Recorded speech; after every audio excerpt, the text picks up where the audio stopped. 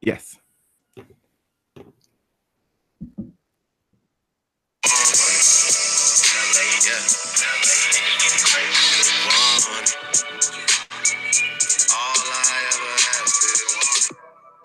Thank me later. Thanks for nothing. Thanks for bluffing. Thank you so much for wearing your Oh, thank you. Thank you. Thank you, Roger Federer and Drake. Yep, we hitting 100. We're truly perfect now. We're extra perfect because we're 100. I know, 1 plus 2 digits. That's it. That's it. We don't want to move from this spot ever until next week. When will your fave? I know. Oh, never, bitches, never. But before I even say good evening and good day and good night and good never, I'm just putting a word out there to Fed fans. I feel a sneaky feeling that you're all about to put out charts and graphs. Don't do it. Don't do it. Don't. Let it go. Let it go. We're already there. They can't get up this hill. Okay? Let it go. Let someone else do the chart work for you. Okay? But anyway, good day, good evening, good night, ladies. We are here in March. We've survived Black History Month. Ooh, yes. And barely. I know that's an accomplishment. I think we should give ourselves a round of applause. Plus 3 extra months in the year for Black History. For Jesus. But we survived. It was rough. It was tough. But we're here. So, ladies, how are you all doing? Let me introduce my co-hostesses with the mostesses. We have Andrine from Solely Tennis Travels, who I believe is where she pays rent. Yes. Right? Yes, I am. Okay. How are you doing, girl? I'm doing well. I'm really doing well. I would say introduce you to Janina, but she has us on a strict time clock, so we ain't got time to talk to her. Yeah, skip that. Go ahead. Go. How are you doing, lady from Far in Ohio? How are you Great. doing? Thanks for asking. Move on. That's the way we like it. And of course, you have the homosexual of the podcast reels here. So great. Okay. Yes, let's get into the results that we care about. I know I didn't care about Alison Van Uytvanck winning. I would tell you about it, but then she probably already snitched me on that shit. So now I have time for that. Skipping her. Moving on. I think the only thing that matters is that she beat our favorite Marketa Vondrousova. She beat Vondrousova, which is sad. Get your girl, okay? She shouldn't be losing to snitches. You don't lose to snitches. Just say. Moving on. But I mean, it seems as if let's go with the ladies, I guess. It was a nice week, 2 weeks, I think, for the Swiss ladies. Belinda Bencic is on a roll, I guess, at least in Dubai. She just was snatching these top 10 wigs. Great. She was like Nick. She was disciplined. How was she disrespectful? Which one? I mean, I don't know. I like the disrespect she showed to those rankings. I know, right? I mean, winning covers a multitude of sins. That's all I've been saying for the longest while. So listen, she was snatching wigs and making weaves. Do you know what? It was so good though. It was so good to see her because it's like I was starting to get really uncomfortable that she was only going to do well at Hopman Cup. And then boom, she takes out Sabalenka, Halep, Svitolina, and our favorite Petra in the final. Oh, she's like, bitch, look at me. Look at me. Did you guys get to watch? I mean, I'm so sad. I think I was traveling. I didn't get to see it. I didn't watch it. I did watch. She was very consistent. And Petra had that match on her racket. She was Did she? And I would Belinda, just wait, girl. Just wait. Petra took that second set 6-1 a breadstick. I was like, Belinda, wait, because Petra don't do gray areas, right? It's either she's missing by a country mile or she's in by fine margin. And then she's not missing by a country mile. And she was just like, Belinda was just like, what is happening there? Belinda was just like, okay, I'm just gonna run up and take this right. So this is mine for the taking. But I think once Petra didn't carry that momentum early into the third set, and Belinda was like, keeping pace, Petra was just like, fuck it, I'm done. I'm over this shit. So she's gone to another final. I think Petra is having a good year, but just not having good trophies. But yeah, I like her. I like the idea of her getting to finals and losing. So that'll be it. That's good. I mean, I'm just sad for her motivation because Petra didn't do well 2 tournaments in a row, right? Just know, like she was just like stock market, right? One day she's up, the other day she's down. But she's been cool, calm, and collected and consistent. And apparently, this might be to a new coach whose name I do not know. But coach, she got to win titles. It's worse when you get to finals and not win them, as opposed to just drop out in the semifinals and second round.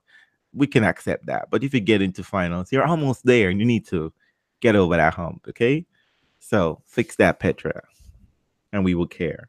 At least I know I would. But until then, but continuing on the Swiss beat, we got I can't pronounce her first name, but Golubic. She beat Brady in the Indian Wells tune-up. So the Swiss has been having a good 2 weeks. I mean, yeah, they're ready to feel whatever. Here comes they're ready to feel the Olympic team. That's what they're ready. They're ready for the Olympics.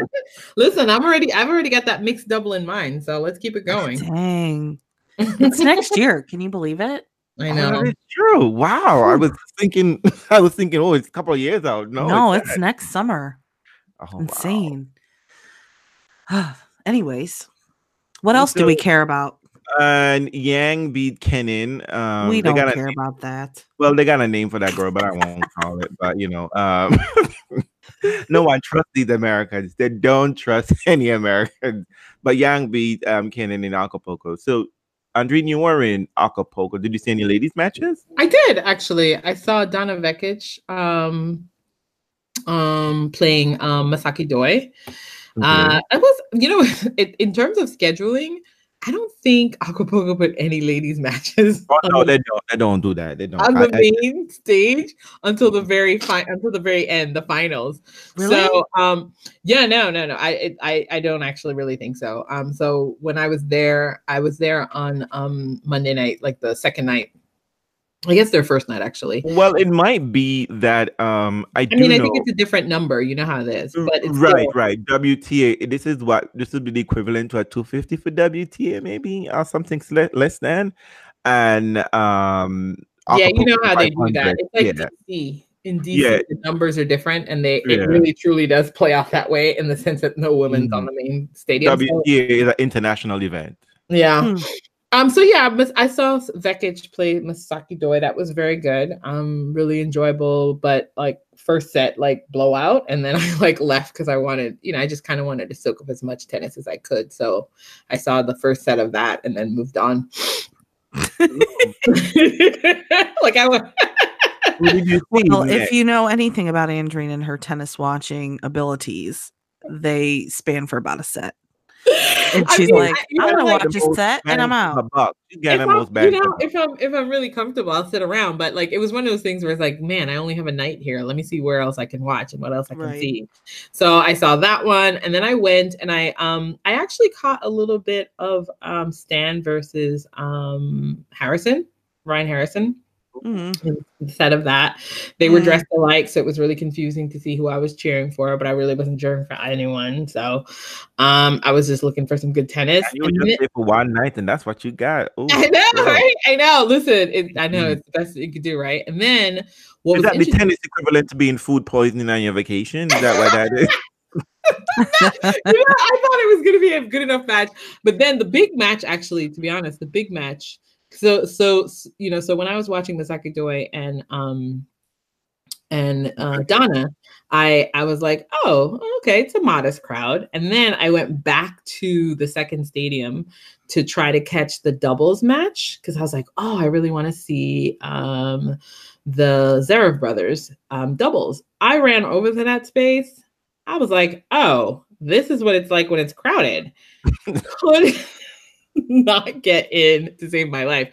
When you stand on the side and watch up as you wait by the railings to let somebody leave, nobody left the entire first set. Whoa. Nobody. So That's I stood impressive. up the whole time. And it was hard to know whether it was because of the Zverev brothers, which I think it kind of was, but they were playing one Mexican guy and an American.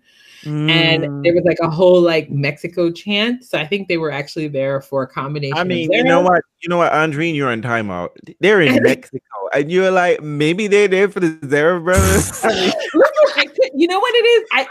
It's so funny because this is like me. This is like my bias, right? I'm there to see the brothers because I was like, yes, and say that. Exactly. This is my assumption. But then I get there and I hear, "Vamos, Misha, vamos, Alex." Those are thoughts. Oh my God. Those are thoughts. They don't really count. No, so there was like definitely like an Alex energy because of course there are lots of teenage girls and lots of teenage boys, and Alex does attract both of those, you know. So I was like, I couldn't really tell, but then midway through the match, they were winning, the Zverev brothers, and the crowd was excited. But then any chance the American and the Mexican had a chance to win, they were like, Mexico. I was like, okay, all right. So I put up a wall. Did he? You know, to be honest, the American player was really solid, and it was a black guy, and he was really, really good. But unfortunately, anytime there was like an open court, his partner would dump it right in the bottom of the net.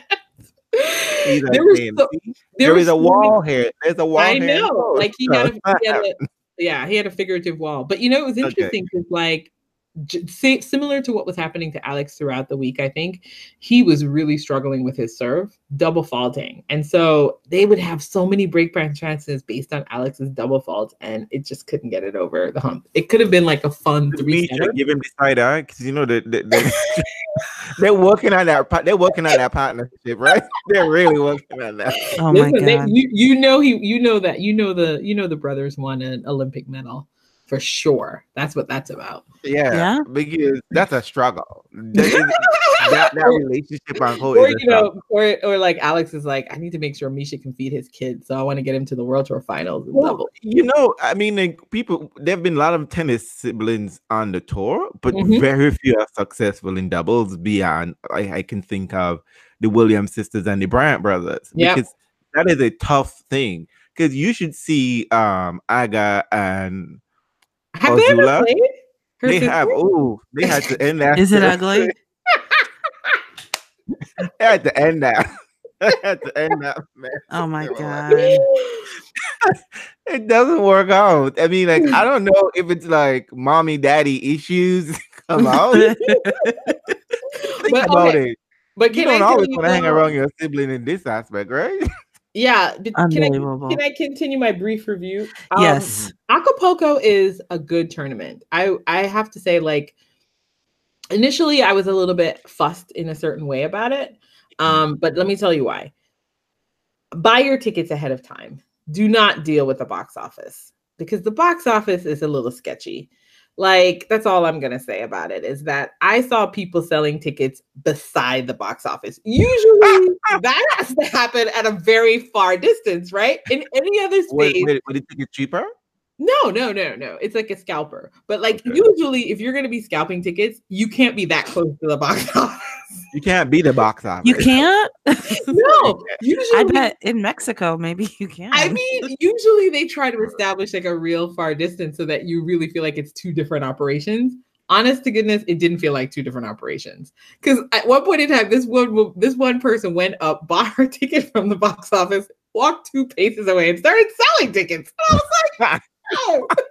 I mean, now if I was really, really into it and really like comfortable with my Spanish, I'd be all about it. But if you're not comfortable with your Spanish, I would just say get your tickets ahead of time because that was too confusing. And guess what? You go to the box office and it says sold out. Guess what? It's not sold out. That's just a sign. Oh my God. Wow. I mean, but I think it was more like an ad to say that it's all sold out. But then when I went up, I was like, oh, no way. The tickets are gone. He's like, oh, no, they're tickets. And I was like, wait, but the sign says sold out. Stop. Well, I think it's just a sign, you know, like sold out. It's like a lot of fun. It's all sold out, but there's still some tickets. You know what? It might be. So, not to cut you short, it might be a Spanish expression in Spanish. No, because no, let me tell you. I told a friend of mine who speaks Spanish fluently, adios, and he's like, no, you can't say adios. Adios is like when you're dying, like I won't see you. Goodbye. And I was just like, that's not what they taught me in Spanish. Just like, Like, you gotta say ciao. So maybe so now it's just like no, I mean, like, I think it's probably, it's probably just a sign, but like, I took it literally. So I was like, oh no, there are no tickets. And I went there and it was like, no, there are tickets on sale. But the anxiety around it was too much for me. Cause it's like, so then I go to the box office and I was like, listen, let me just pay for this ticket. He's like, oh, no. We can give it to you for cash. I was like, I don't have cash on me right now. I just got here. So I, you know what, the agita would have been gone if I just arranged the ticket in advance. So if you arrange the tickets in advance at really nice prices, I think it'll be fine. If you want to deal with like, people selling tickets on the DL right then and there, it's, more power to you. That's too stressful for me. I'm like a box office nerd. I'd like to go to the box office and get my ticket because if something goes wrong, I want to be able to go back and say, this ticket is shit. Exactly. That liability, the insurance issues. But so honest to goodness though, the site, it's like a site where it's a little bit like Milan in the sense that it's a place where they bring the tennis. It's not a space that operates tennis. Didn't you say that this venue is like built down and rebuilt every year? Yeah, I mean, I don't know if but it's definitely a built up state. So it's like, this is something that they put on because it was so beautiful though, because you go in and as I'm walking towards the back of the tournament, I'm like, wait a minute, I'm walking towards the beach.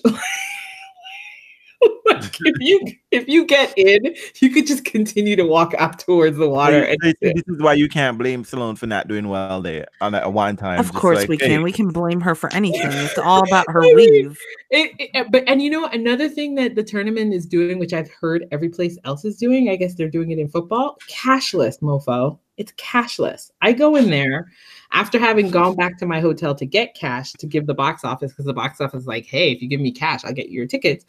I go in and I was like, okay, I've got a couple pesos here. No, they don't accept cash. So you have to go to a space, give your name in, you get registered. They give you this little wristband that is attached to your name and like your contact details, which you can change whatever, obviously, but and then you put cash on it.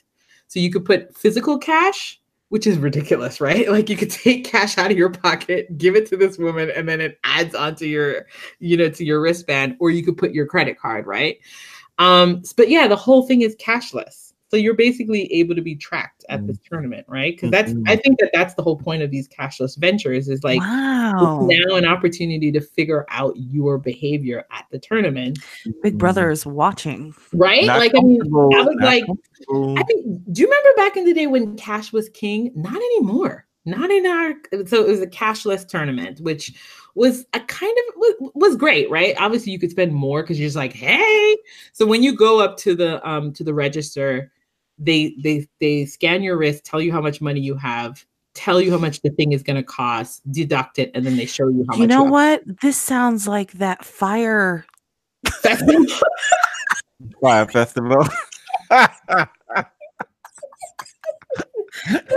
It's not quite Fire Festival, but I think what's noteworthy about it is just this way that they want you to have a kind of seamless experience where you're just like clicking here, dapping here. I don't understand how people think it's like cumbersome to pay for something that I want. Right? No, but you know what it is? I think it's psychologically really compelling to make things cashless because first of all, you probably can't. In one way, you feel like more. You spend more money. Spend more, right? I feel like you would, as you're just like waving your hand. Right. You totally spend more because you don't see what's leaving. Yeah. When you're doling out cash, you're like, oh, when I started the day, I had way more money than this. Shit, I need to slow down, right? That's exactly what it's about. Their system is a little bit better. I mean, their system helps you a little bit because they always sort of let you know how much cash you're playing with. Because even if you do a credit card, they ask you how much money you want to put on it. Whereas at the US, something with a credit card, everything has to be paid by the wristband. Yep. You can't use credit card. You can't use cash. Isn't that funny? Like if you're going to use credit card, you still have to transfer it onto the wristband.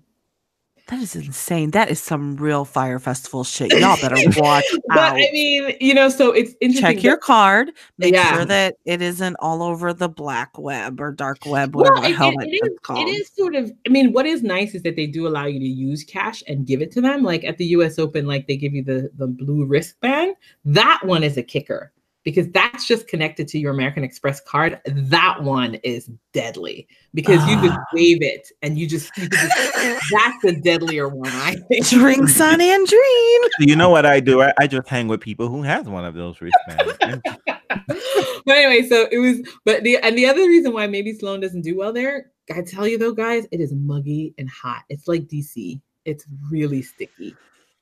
There's not a lot of breeze, so that's why the players are drenched. It's really, and that's why they start playing at 4:00 in the afternoon. Yeah. The whole time I was there, I kept thinking of DC because it's one of the few tournaments that start in the afternoon too, and I was like, oh, this is. But it's super homey. I think they have like a whole Nickelodeon section for you to bring your kids and play. They have really good. Those damn kids is gonna make you wave your wrist all the They have like high-end liquor stations, but then they also have normal like beers and stuff like that. I actually thought it was well staged. They had lots of good variety of food, lots of really good places for you to sit down. So I really enjoyed it. But I think it was a little bit lonely too, because I was the only Black person there. Oh wow. Isn't that surprising in Mexico? Yeah. I would, it's that in Mexico City? I mean, it's Acapulco, which is different. I know, but Mexico City, you have a different vibe in Mexico City along those lines. No, I was still the only Black person I saw. But but in the tournament itself, it was like a little bit lonely. Like I was like, and also the language barrier. It was, I don't know if everybody that worked there was super friendly, but I didn't find necessarily that the place felt like a friendly place too, because I was really the only Black person. So that was kind of interesting. And I think around, you know what that means, Janina, right? She's gonna pay for us to go along.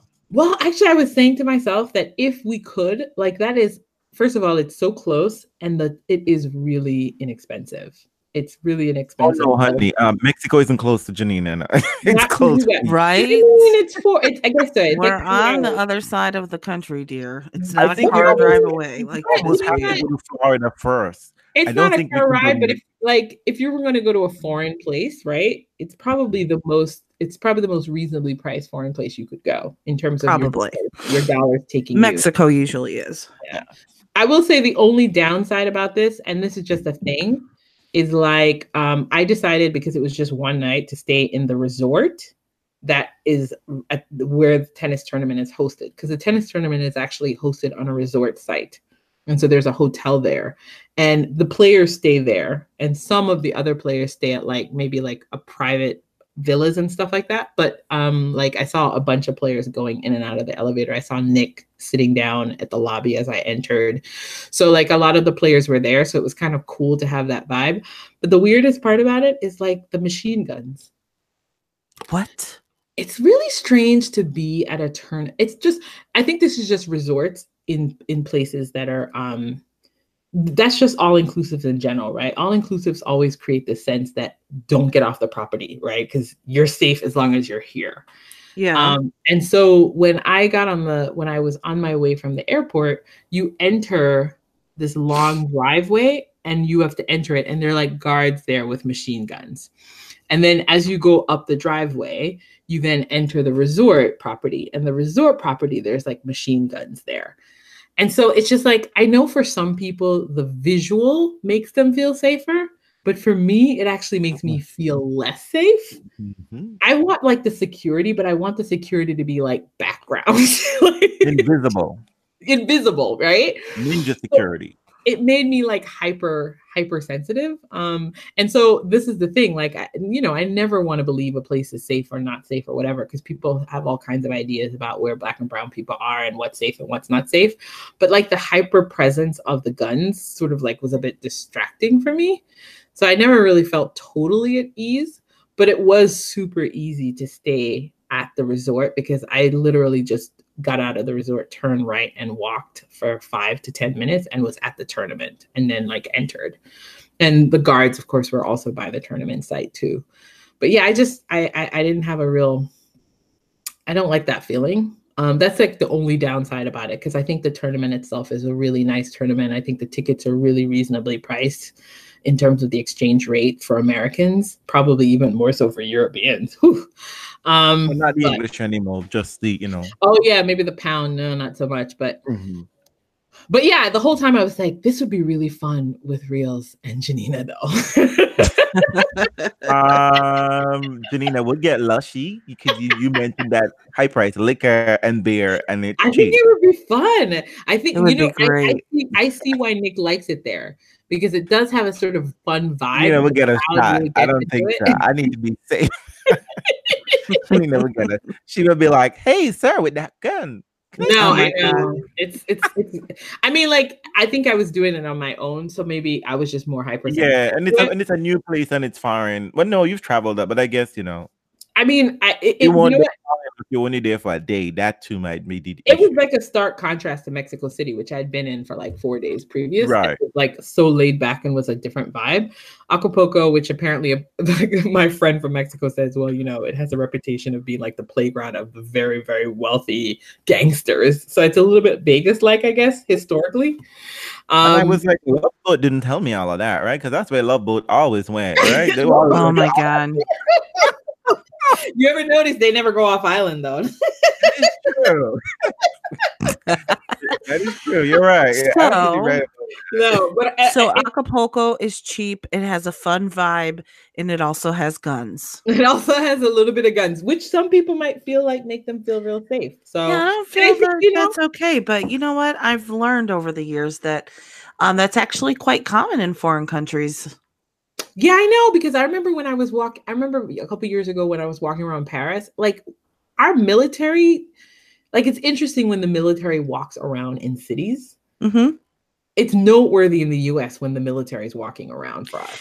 Yeah, it's like scary. Like, what's wrong? Yeah, like you look around and you're like, what's going on? I think because it's only in most other places, police officers are not heavily militarized and they don't necessarily carry guns in the as American police city. I mean, New York City, NYPD has enough members to be almost like a standing army. Yeah, it's true. So yeah, it's weird. You know, but it's not unique to Mexico. I get jumpy whenever I see anything that's slightly militarized. So that's me in general. So when it's on a vacation, it's even worse for me. But you never see that near a tennis. You know, I mean, I think that's increasingly. I bet in Paris you do. Yeah, I mean, at the US Open there is, but it's not as hyper visual as it. I think you're seeing it more and more. I think there's like a gentle insistence, I think, to let people know that this is a safe space for fans, right? Because sporting arenas are often targeted. So I think I've been seeing more and more of that I saw that at the US Open for sure. But I felt they were outside though. Yeah, not for like sure. In the tournament itself. Yeah, but I think it's like you're in a foreign place. You're not entirely 100% certain of everything, so something like that just sticks in your brain, maybe. Right. But no, I mean, but nonetheless, I would definitely try to stay at the resort again because it's too damn easy. Yeah, I stumbled out at midnight and walked down the street. So. But wait, you walked the streets at midnight in Mexico? Well, from the tournament, right? From the tournament itself, it's just it's like a 5-10 minute. See, my bias is showing right now, and I'm a little bit ashamed of it, but it's totally showing. Once you're afraid of being kidnapped, just go for the whole hog thing. Just go right. No. I mean, no, it was super convenient, but I think part of it too is like I really like to it's a space where I wasn't with anyone that I knew, and usually when I go to places, I usually know people there, and so I get up with tennis people. That's true. So maybe that's and I also discover the space, so I get it in contrast to people's ideas. So when someone's like Mexico City's horrible, and I'm like, but I hung out in Mexico City and it's fabulous and it was great. I didn't have that contrast in Acapulco, so Acapulco is still sort of very foreign in my mind. I needed to have just hung out there more and then got a read of the place for myself. Right now, it's still just a kind of very foreign thing in my mind. Next year, when we get rich, we're gonna go. But let's just say we're going to have a real tennis fan podcast in Acapulco. It is a party space. I think it'd be real fun. I'm here. I don't do well with the heat. You mentioned the heat. I'm going to be in the resort. Drink the beers. You'll be fine. Let's do it. So, let's do a room. All of us in one room. Get ready, fans. Get ready for the GoFundMe. It's coming. Acapulco. Rendezvous in Acapulco next year. Let's do it. We raise enough money. One of you can come with us. Nick says he's going back for sure. Hey, okay. And I'm sure he'll have lots of time because he's not good at defending titles, so he'll have time for us. Oh my God. Wow. I mean, he might get that like Sloan in the first 2 days. So let's talk about Mr. Kyrgios. Yeah. Let's talk about what he did and how he just pissed people off and how fucking fantastic it was. Nick does all the time. Oh my God. I love it. He was pissed. Do you know what's so interesting about it? Like, he's pissing people off doing everything that they said that they wanted him to do, which was right. How does this work? You know, those people need to say what they really want to say, right? But they're not honest. They're not honest at all. I mean, like, it is just.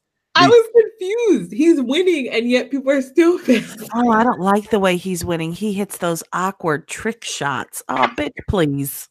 I mean, meanwhile, last week we were mad at Sisyphus when Sisyphus said some shit like, "Oh, he's tricky. He was tricking me, but I wasn't fooled." But just like, right? Girl, why? They're like, "This is stupid." Like, who says that? Like, who really comes out and says I think that we just really have to decide whether or not you like him and stick with it, because I am so sick of the wishy-washy, flip-flopping double standard that comes along with Nick Kyrgios. Listen, he is great for tennis.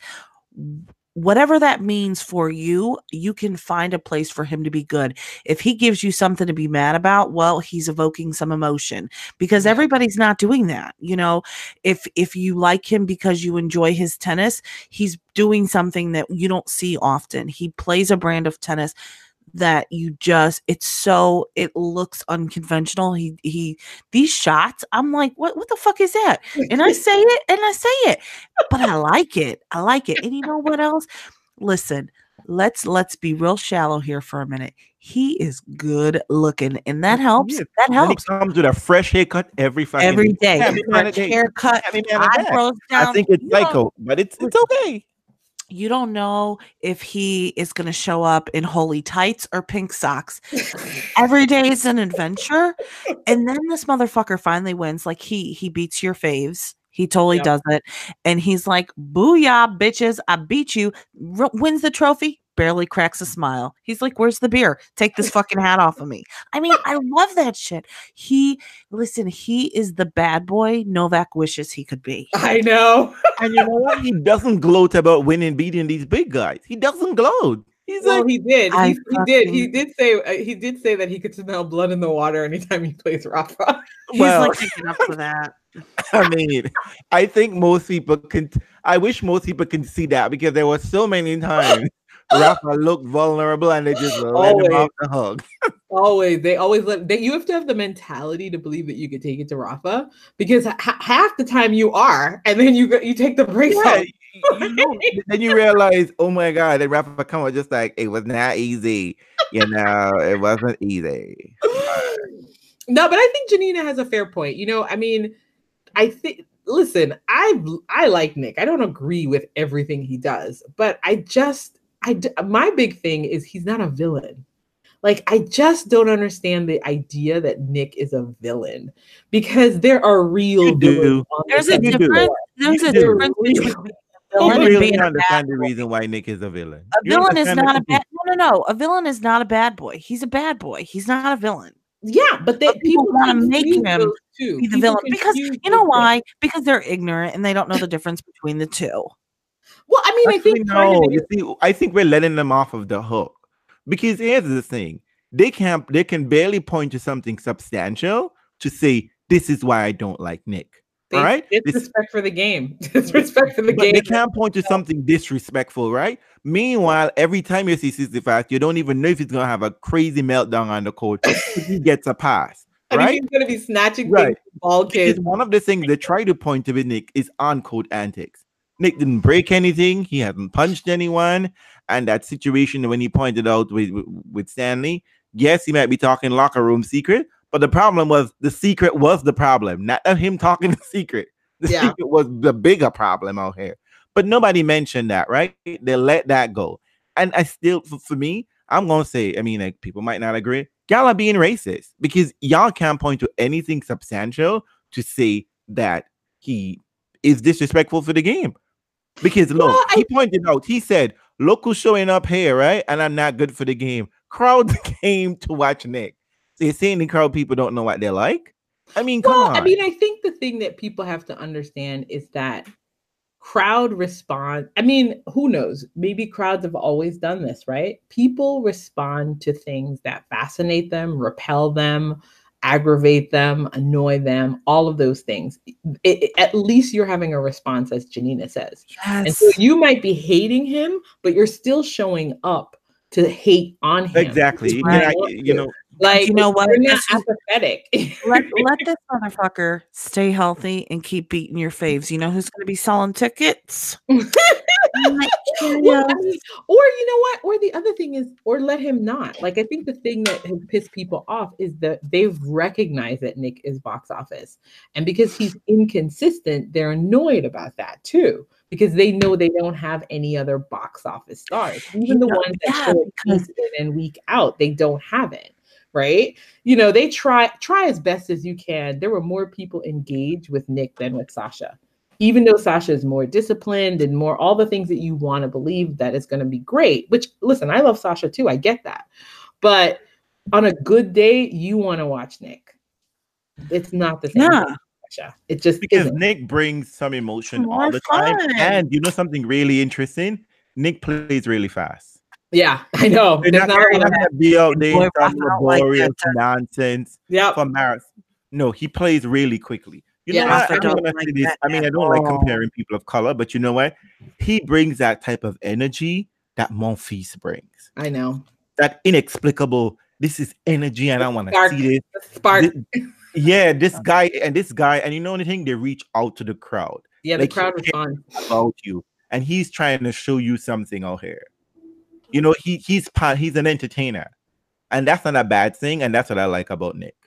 I mean, generally, I think it was, but beyond that, he also just played really, really good tennis this week. Like, he played really good tennis, and he played some ugly tennis, and he played some beautiful tennis, and he played, you know, like, hey, I mean, could you believe, right? This is how I know these people are fucking racist, right?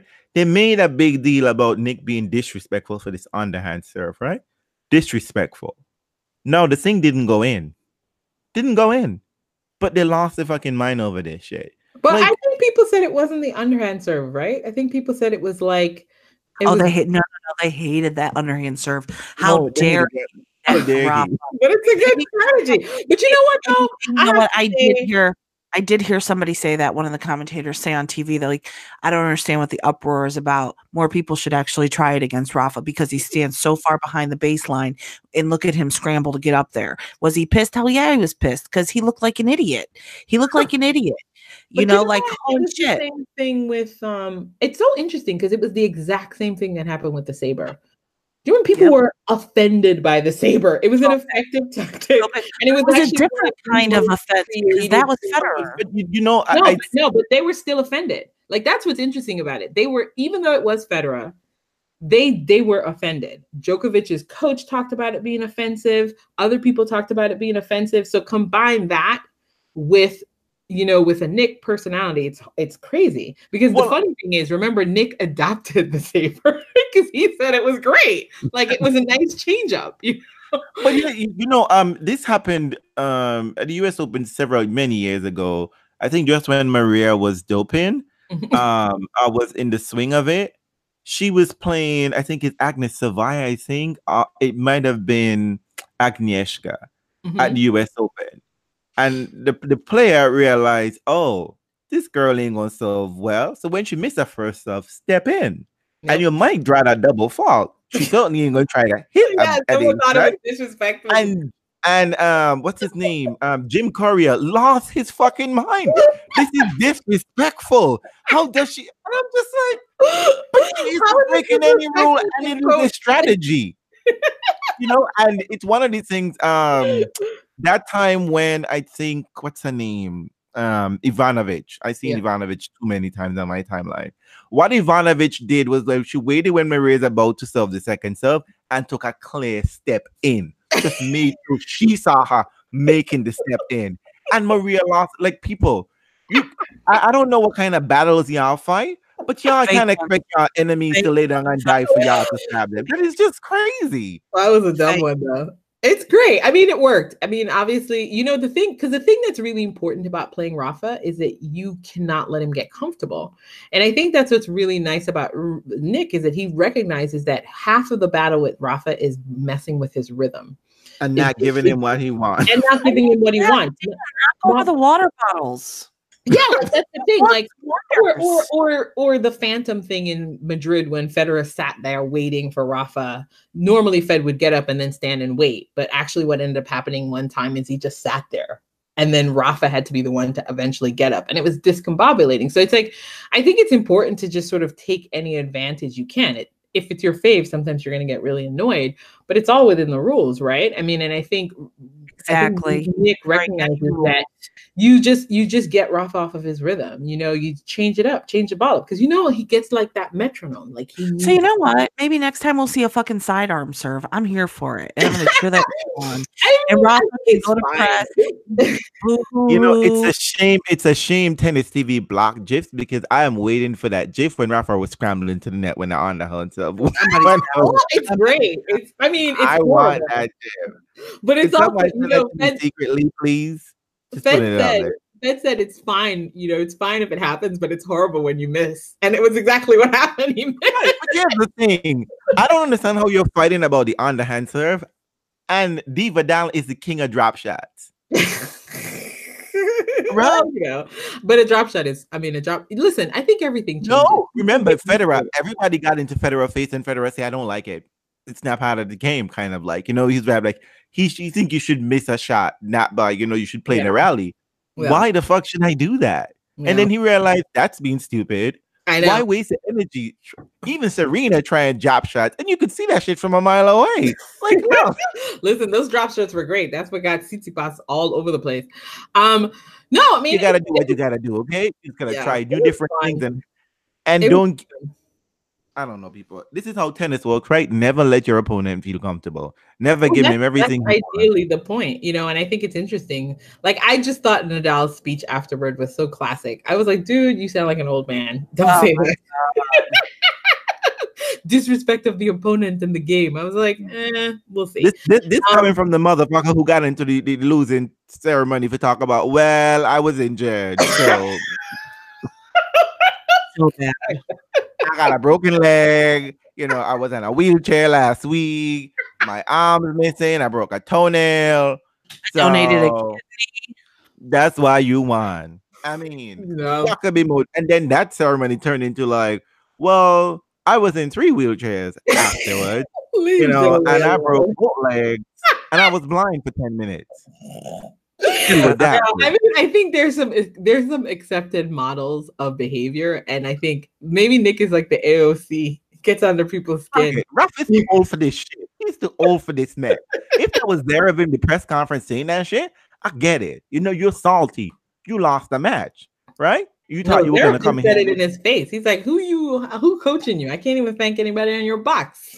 Wow. Oh my God. It's like, girl. I would have been like, if I'd been Nick, I'd have been like, well, it certainly ain't no multi-time major champion. That shit ain't helping. But I love it because you know what? That's this generation. They're gonna trash talk each other, and I love it. I think it's fine. And it seems harmless enough. They seem to get along fine. I think it's great. But notice we don't say shit about this when the women are doing it, right? Everybody love the cat fight. It's not even a cat fight. It's not. It's just, it is what it is. People are just being straight up honest about it. Listen, it's a new brand. It's a new brand of ATP Tour. And I love it. Okay, Rafa, just stop with the shit. Okay, it can't be you. Rafa. Other people were doing the same thing, so we know it's not just him.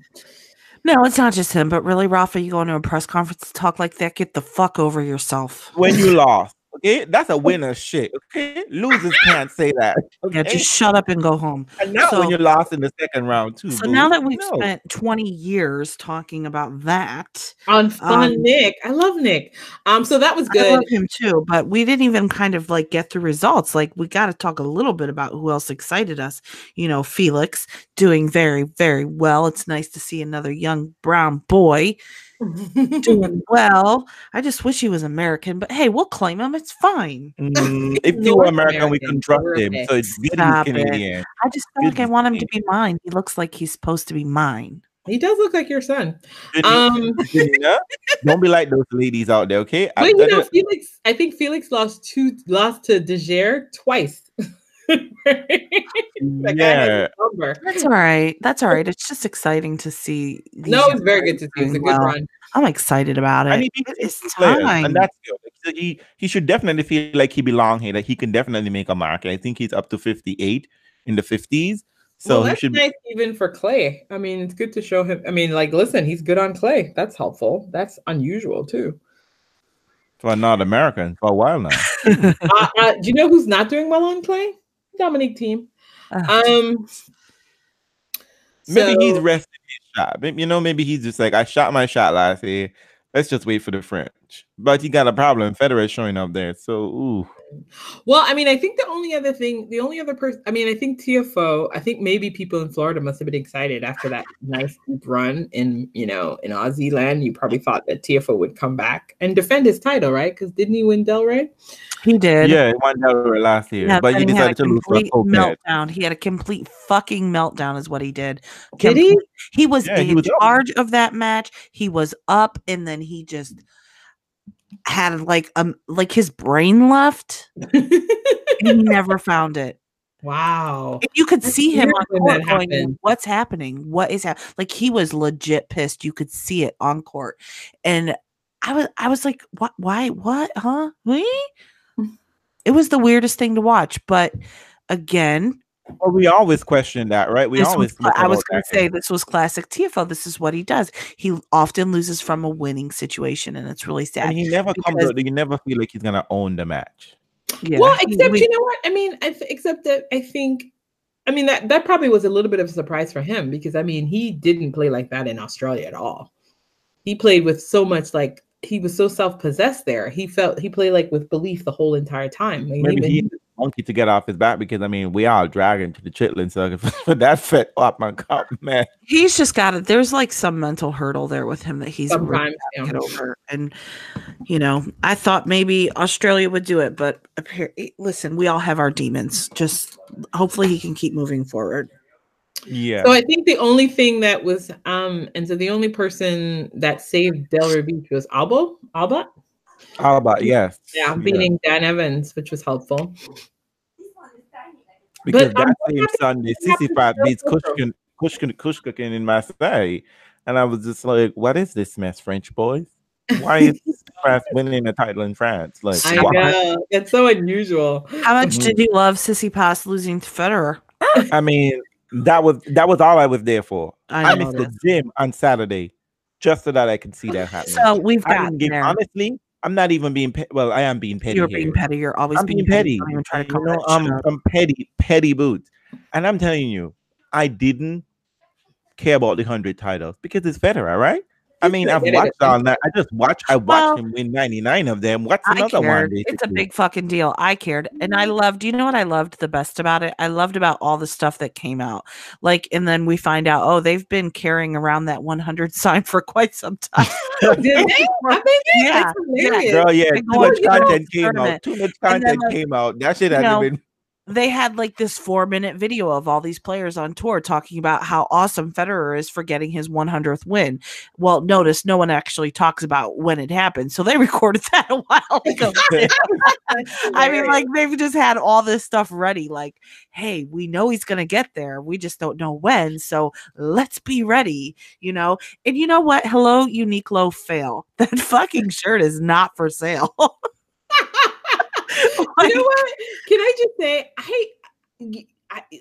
I'm like the worst Federer fan because I knew that Federer was at 99 and I was like, okay, yeah, he'll get 100 eventually.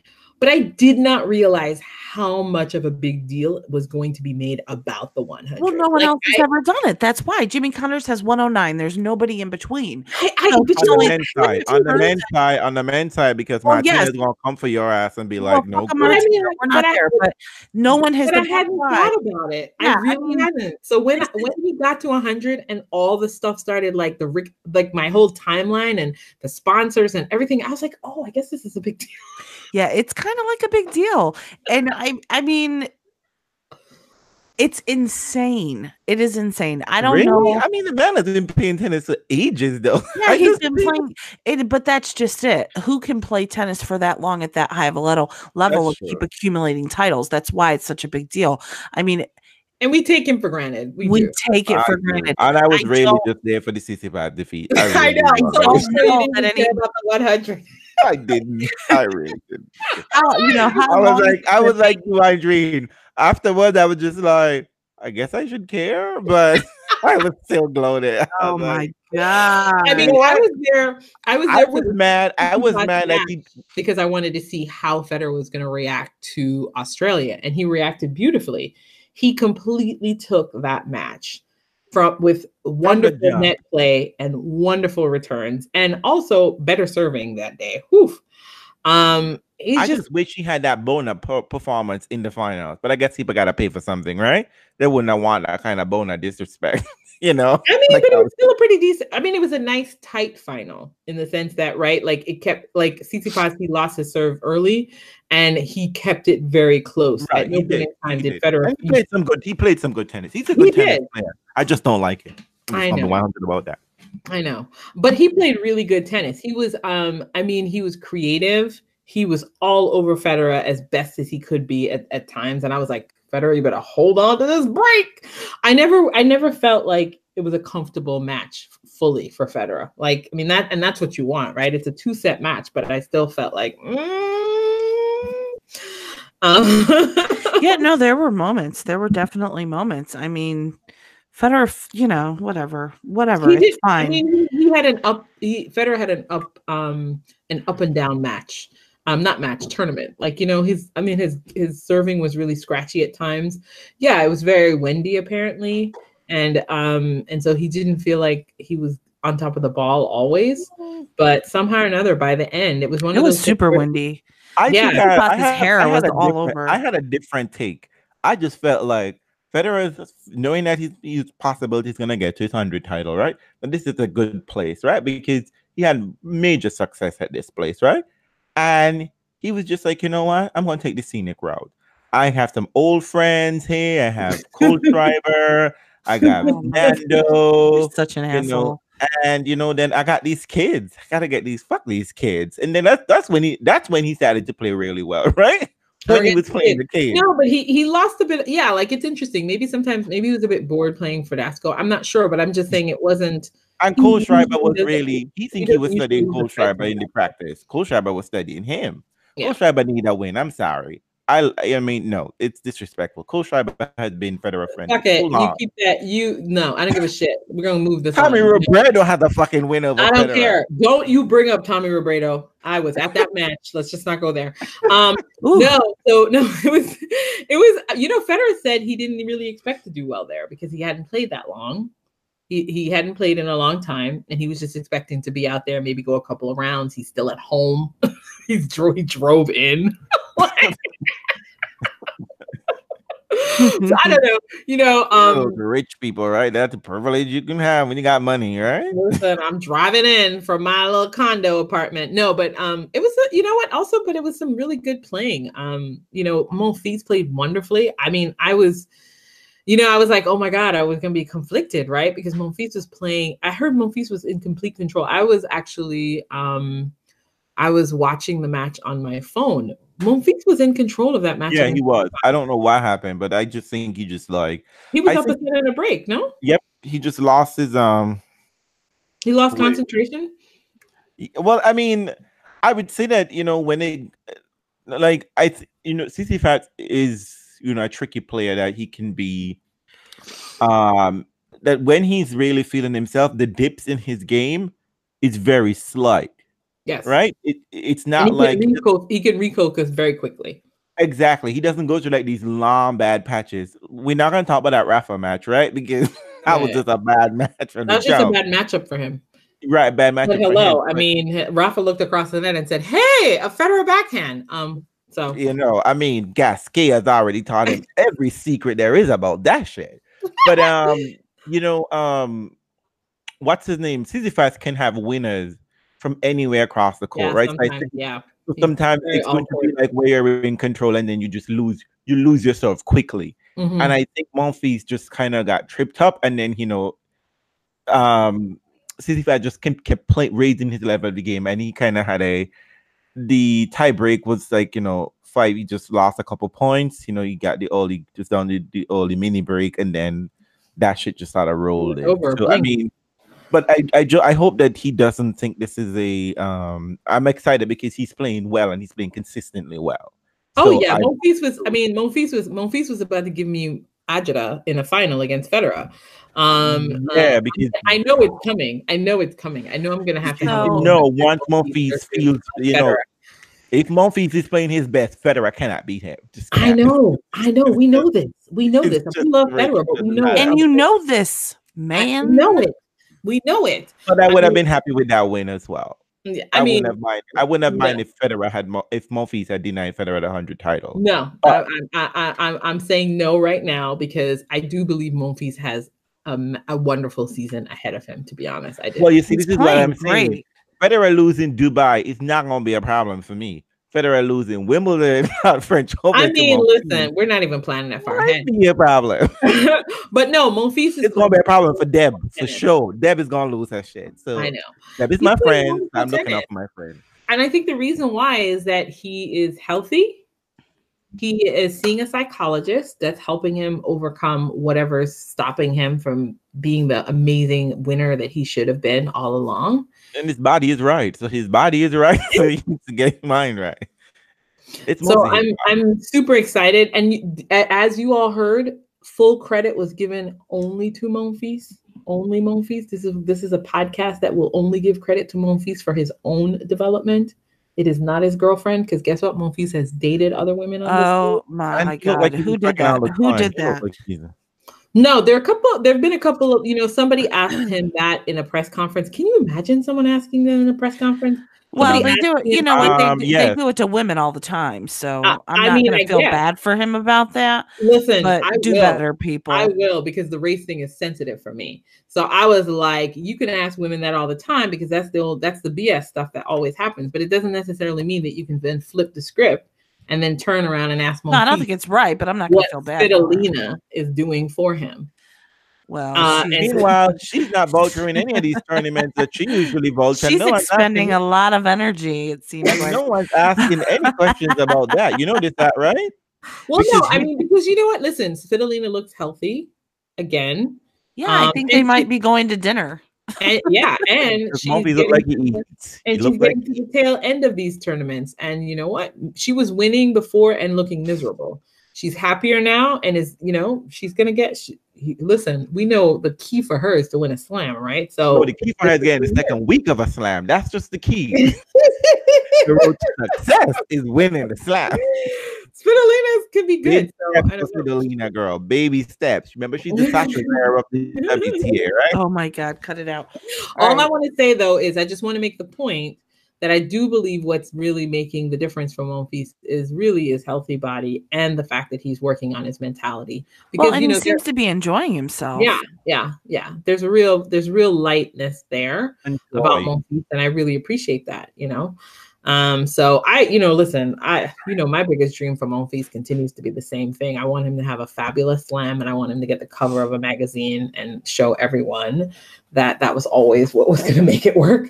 But I want him to win a slam. I want him to win a slam. I want him to win one. I want him to win like 5, but hey. I mean, listen. I'll take one.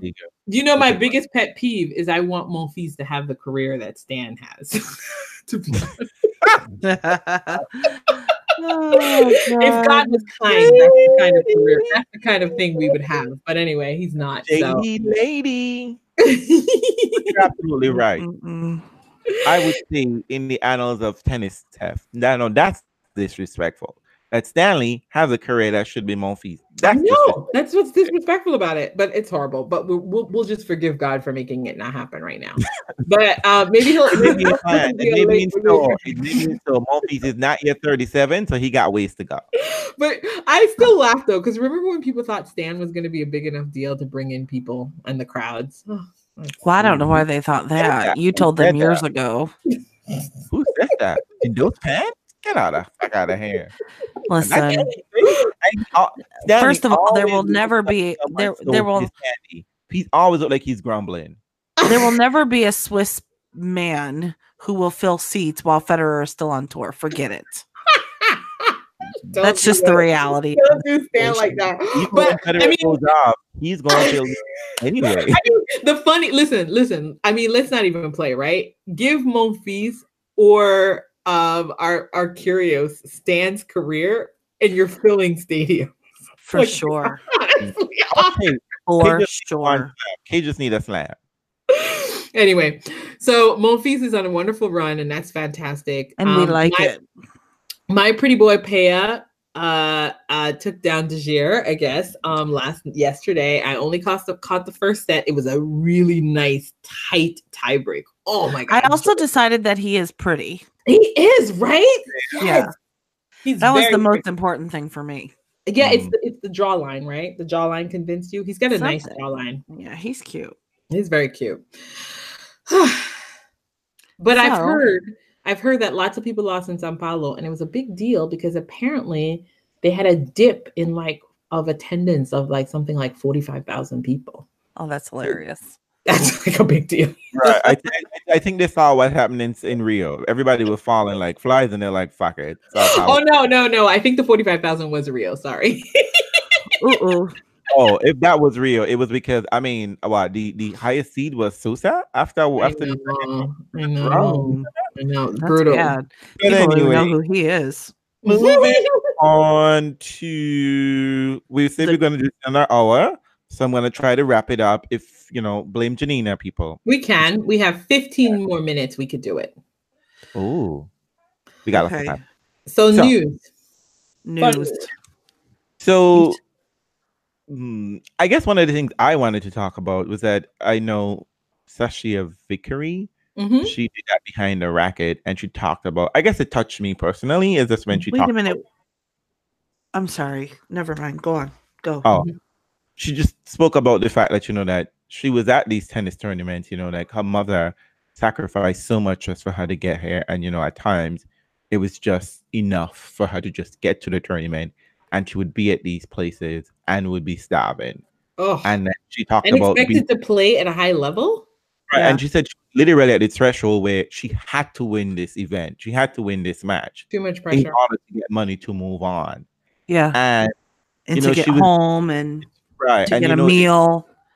That's why tennis. That's why tennis continues to fail in the U.S. Really. It shouldn't be that kind of a situation for a player. Well, we spoke about this on this thing before that, sports in is a private venture. There are no publicly funded sports anywhere close to being the amateur or professional level. Once you decide to take sports seriously, it's all private venture. Not to say that they're not public, parks, whatever case for me. And she spoke about, like she was in this moment, this surreal moment where everyone is saying hello, hi, basically, and she just like, I'm starving, like I am broke, and they can't see that pain. And she, spoke about going to a bathroom and crying. And I just thought, like, Jesus Christ, this is just, no one should ever have to go through this other thing, especially when you're in a place like this. And whoever thinks ever that this is the life of a professional athlete?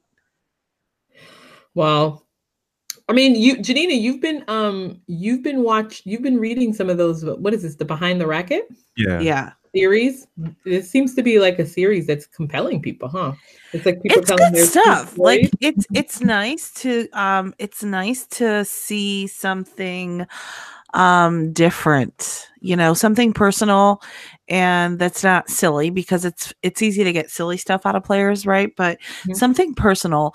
And I guess, I mean, I'm wanting to say to know their struggle, but it doesn't always have to be a struggle, but it seems like that's what people are sharing. I don't know that that's necessarily the Noah Rubin's objective is to get people to share their struggles, just their realness.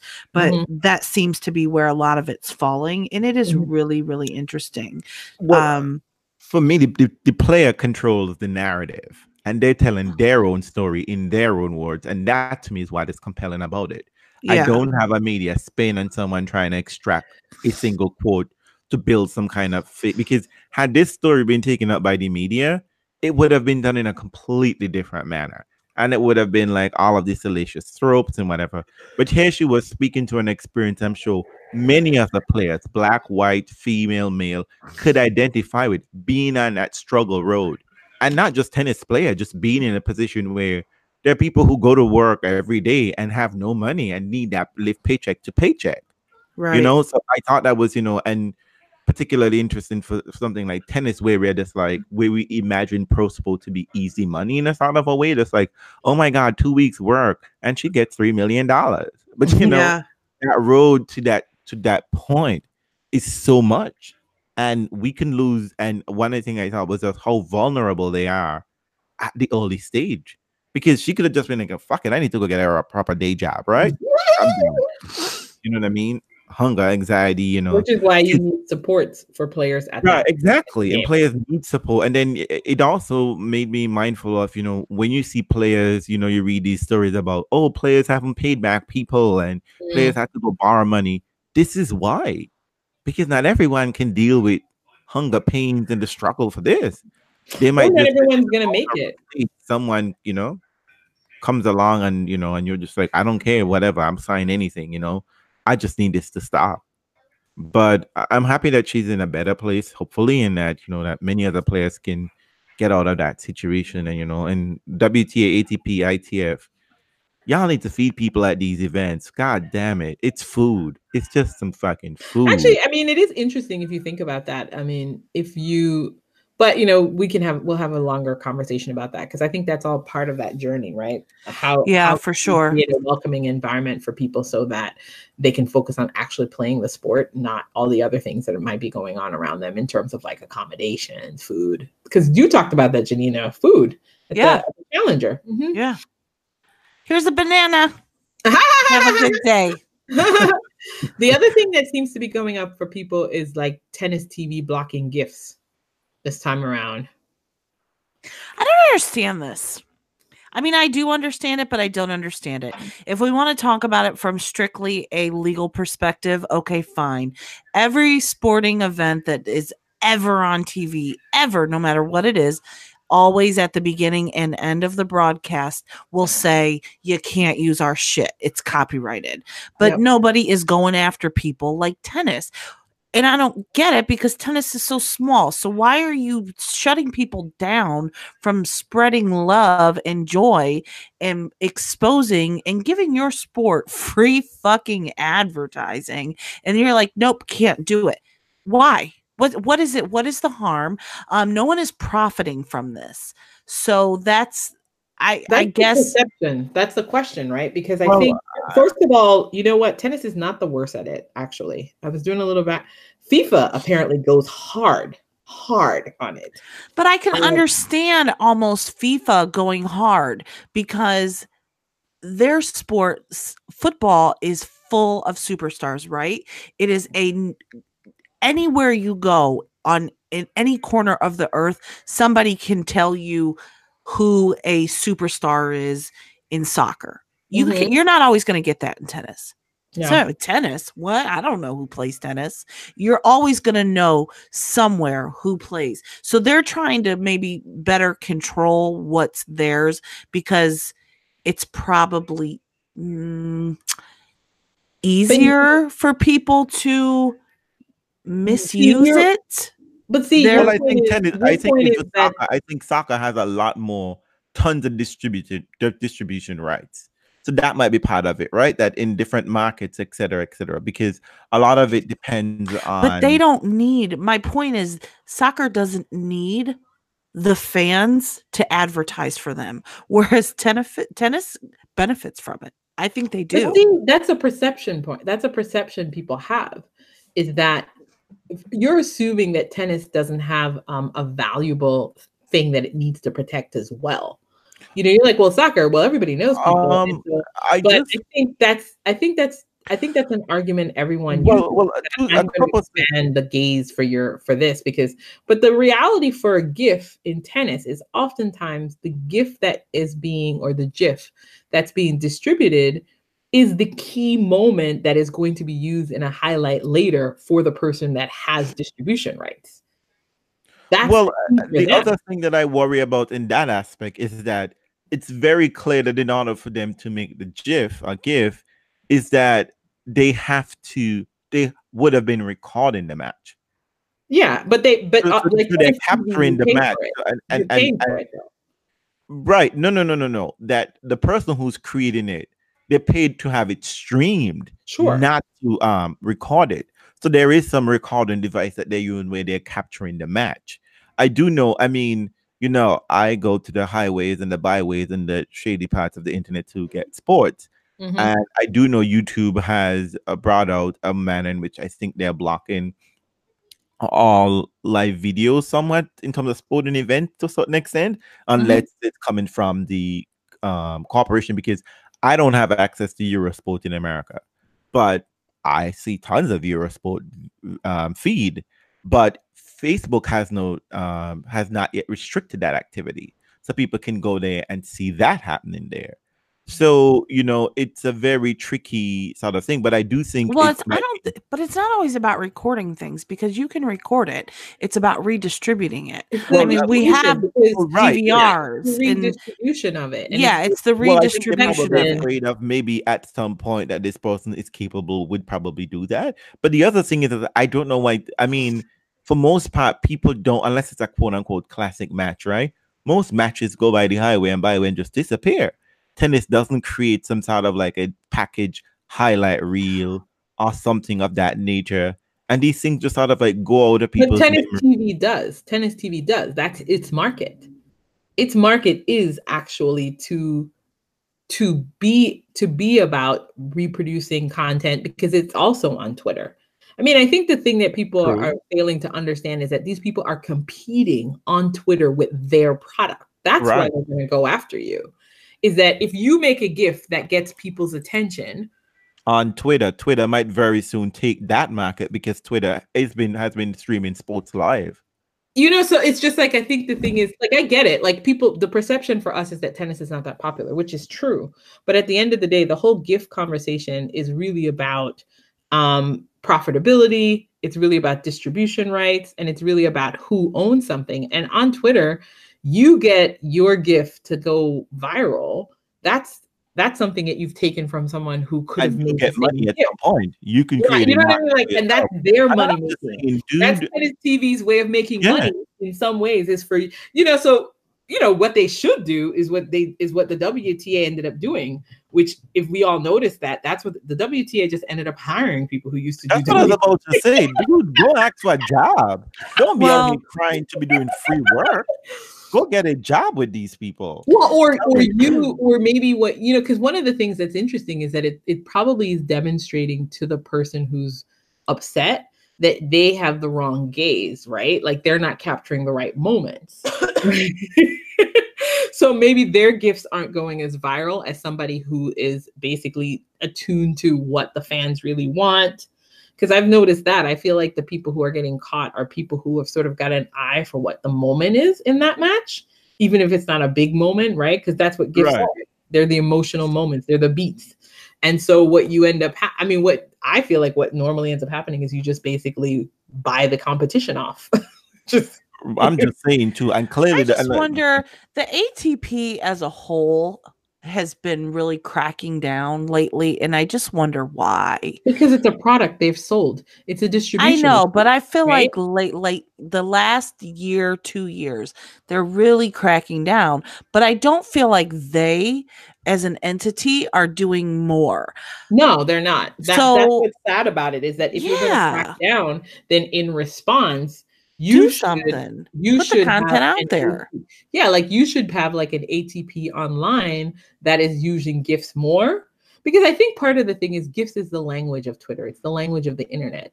It's not long highlight reels. So I feel like if you're going to crack down on this, then you should adapt what they've been doing.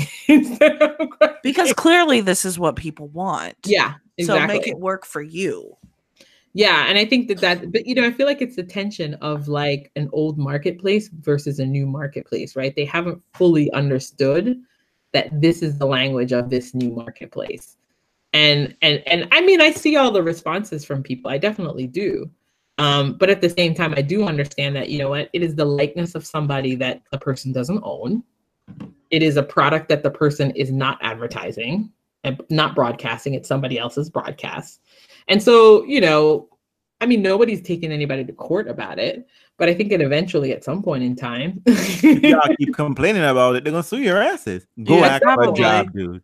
Go ask for a job. I'm just saying. Plus, you're white, so you will get that job anyway. I don't know if it's like that, but I think Janina's point is well taken, though. She's like, if you're going to protest it, then you create something similar. Create a GIF account and do the exact same thing that this person's doing. Yeah. So that fans can enjoy those GIFable moments. And you know what I mean? Like, this is a product, but it's interesting, right? Because I mean, that's really what it comes down to. Somebody else is creating a product that's more compelling than what you've done. Shame. Well, this has been tennis on a whole, right? You get the sense that that they always miss the beat and everything, right? That the moments that are really great are created by someone else outside of the sport are like happenstance. Very few players understand. They barely get it from the players, who are basically a lot of them are walking zombies, and they sometimes, you get the sense tennis can't even create excitement for themselves. But you know what? This is kind of what happened when you had all those other sites, the sites that Rachel used to win, where she used to do all those personal questions, and then eventually the ATP took over doing those things. Right. And so it took them out of the marketplace, right? Because they had real direct contact with the player. So I think ultimately that's actually what's coming, is the ATP wants to create its own GIF department to do that, similar to how they used to. And they're trying to do it for free. They just these people are trying to do it for free, and the ATP's like, listen, we're gonna have to take this because this is our product. We can do this. But as soon as they ask that dude, I would demand a check. I certainly would. I'd be like, let me do it for you for free then, or for a salary. I would. You don't do it for free. Ask for money, because ATP got money. They got money. But anyway, they have money, but not enough to feed their players. Well, not enough they want to choose to feed their players. And I'm surprised players don't ask for this. I'm surprised that they've been working along and showing up a place and food is not available. Listen, they do complain. We know that they complain about it, but nobody's listening because nobody cares about. Listen, all we have heard, especially since this ITF rule change and stuff, we've heard over and over and over again how important it is to break into the top 100. And we keep asking, what does that really mean? Well, what it means is nobody pays you any attention until you're there, because that's what gets you direct entry into so many things. So nobody even cares that you exist until you have proven yourself to be at a certain level. But why? I mean, when Guerrero was on the show, he talked about sleeping on floors and people piling up in hotel rooms because they can't afford their own room. I mean, Sergey has talked about this. We know that this happens, but nobody cares. Nobody cares.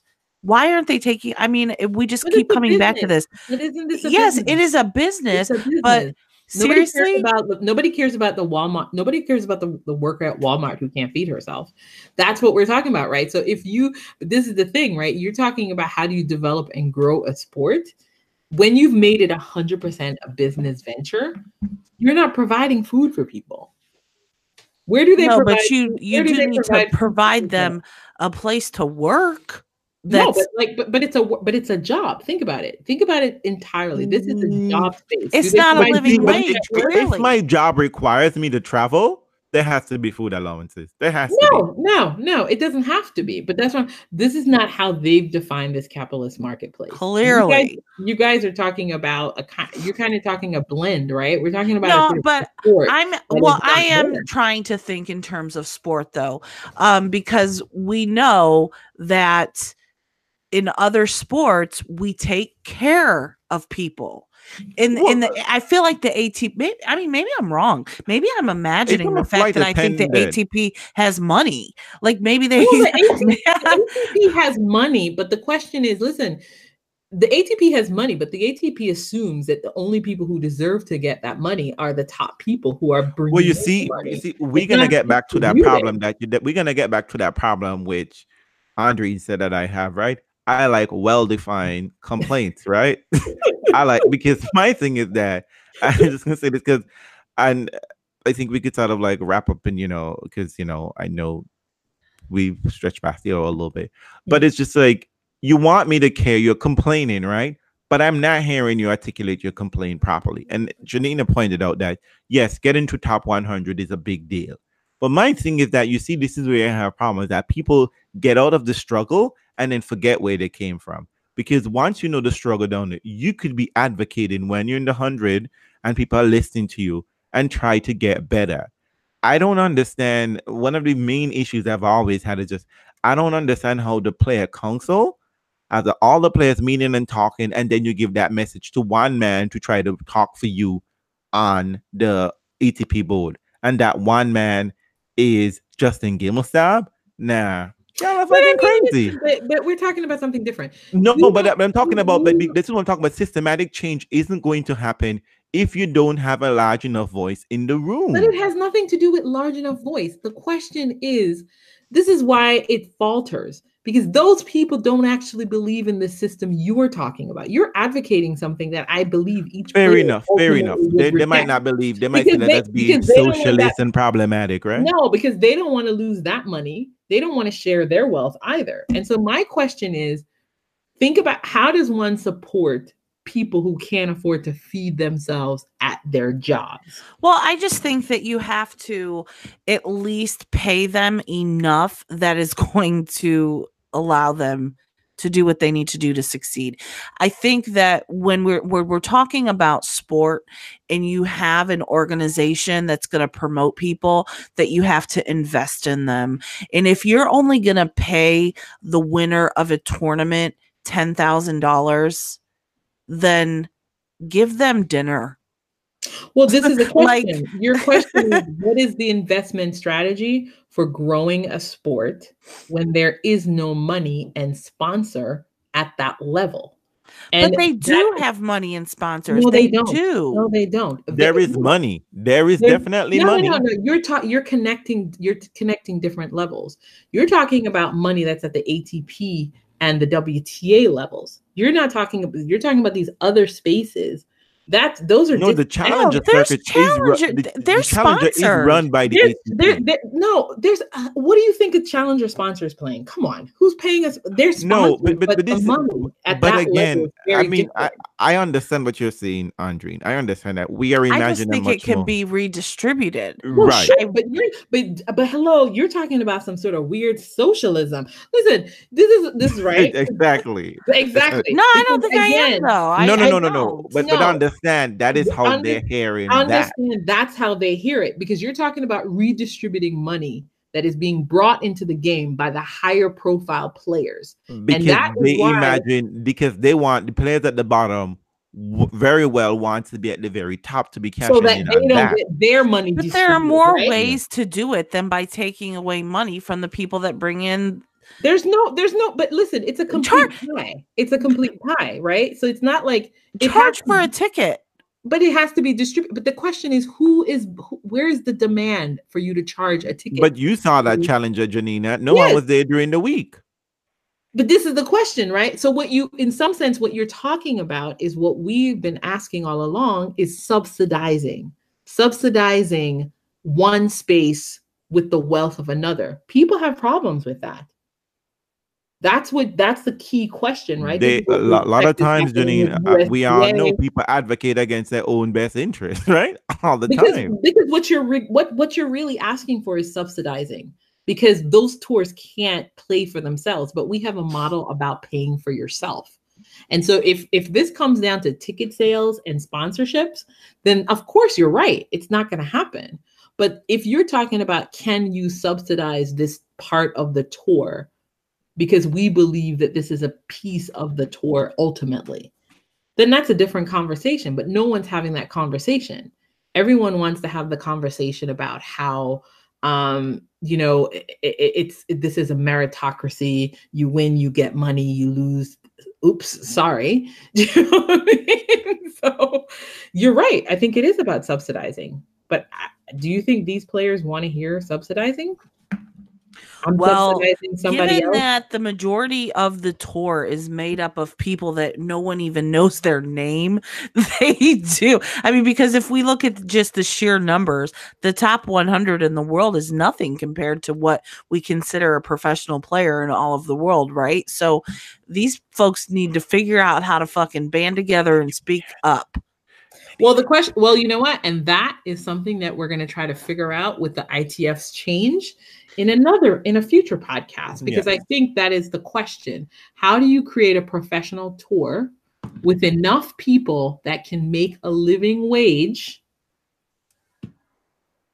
And how do people respond to those? And remember that this living wage by definition depends on the sport, right?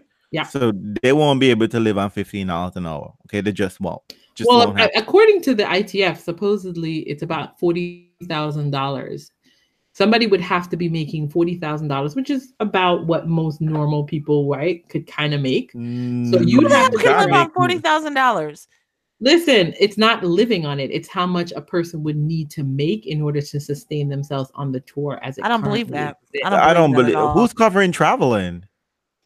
That is the mind. You know, when people do calculations, it's always an average. So that's probably. I don't know which number they're working with, because that don't even seem right to me at all. Well, I mean, these are the questions. But I mean, but I think this raises a question that we've been pondering. I think one can barely buy a monthly Metro card with that kind of money, and expensive. What about taxes? Because tax rate is different now, because they pay tax rate in their own country. Your question is, are you maintaining a home on your own if you're traveling half the time? Or are you living with your parents? I mean, these are the kinds of things that you have to ask yourself about a person who is doing a job that's mobile, right? Are they maintaining an independent home? I don't know. It doesn't make sense if you do. So, I mean, I think there are a lot of logistics and questions that we'll obviously. Yeah, gather your questions, submit them, and we'll see if we can get the answers. Happy. We're also very happy to accept suggestions of where we can go to do some research. So that's right. And I've got our stat girl working on it. She better fucking come through. Dima, you're getting a shout out here. Reels, did you want to round off with a final? Yeah. So, this is a podcast with a homosexual on it, and because of Martina Navratilova's, I don't even want to call those things comment, a diatribe. I felt that I had to respond to that, and I actually wrote something. Real Tennis Fan was actually something that was written, not actually a podcast before, but and I had two wonderful editors look at it. And so I have some work to do, because Martina decided to issue, I don't want to call it an apology, because that was even much more fucked up than what she said originally. Martina Navratilova, in essence, in my opinion, is a transphobe. Okay. Particularly against trans women athletes. So tomorrow it should be out along with the podcast, if I can edit things and get everything together. It will be out. It will be out at the same time. It's not even if, it will happen. Okay. It may not happen. It may not happen in the morning, as the podcast will drop in the morning, and Reels will drop his piece by the evening time. I've given him that. Andreen is like, this is what's going down. Get it? Mama Andreen always. Mama Andreen is on it, because I want you all to read what he has to say. We love Reels' writing, and we think he should do more of it. And yeah, Andreen, you're doing too much now. I don't even believe you at this point. I know, but I believe it. So, and you know what's so funny about it? It's not even because he's the homosexual of the podcast. the topic is valid regardless of whether you were just and actually it wasn't even that. It was just because I know no one in tennis is going to handle this situation. None of the usual suspects. And that's the crazy thing that bothered me so much, is that there are literally LGBT community sitting in the press room, and not just the one that we see having his talk. There are more. That's fine. But we're gonna. I don't understand why this hasn't. But that's why there's an opening. There's an opening, as Tressie says. Nobody's asked this question. I better write it. So that is true. And Tressie McMillan Cottom is the questions, kids. Submit your questions. So let go Janina be a mama, and Andreen got like 3 hours behind us, so she still got the day left. She has another podcast to record. Did y'all know that she's a moonlighter? Yes, actually I do. I'm gonna cheat on this one. Did you know that this bitch has another podcast? Amazing. It's really good. Check it out. I feel like how you feel like listening to reels, that when I listen to other podcasts, it's like I wanna be. Yeah, it's so good. It's so cool. No. I never feel like that because I don't like Chris. But I'm not Team Jason. Everyone is Team Trish, so it's all good. Chris, every once in a while. Oh my God! Do you know what I forgot? Team Trisha. I even made a surprise appearance on that podcast once. Yes, you did. We've had you on, so it may happen again. So anyway, but we just wanted to let you know that you are getting 2 for the price of 1 this week. You're going to be getting our podcast dropping in the morning as normal, and then you will also have a wonderful Reels Tennis post that we'll be talking about. Yeah, and if you didn't feel like there's enough federal love, we probably would have a live podcast where you can just talk about your 100 greatest moments. Up. We are not doing that. Goodbye. Oh, your favorite tournament. We'll make it happen. I will. Yeah, exactly. I mean, we're the federal podcast. We are the federal podcast. All right. I mean, like we're 100. We're perfect. So, ciao. Good evening, everyone. Ciao. Is Mike okay, Janina?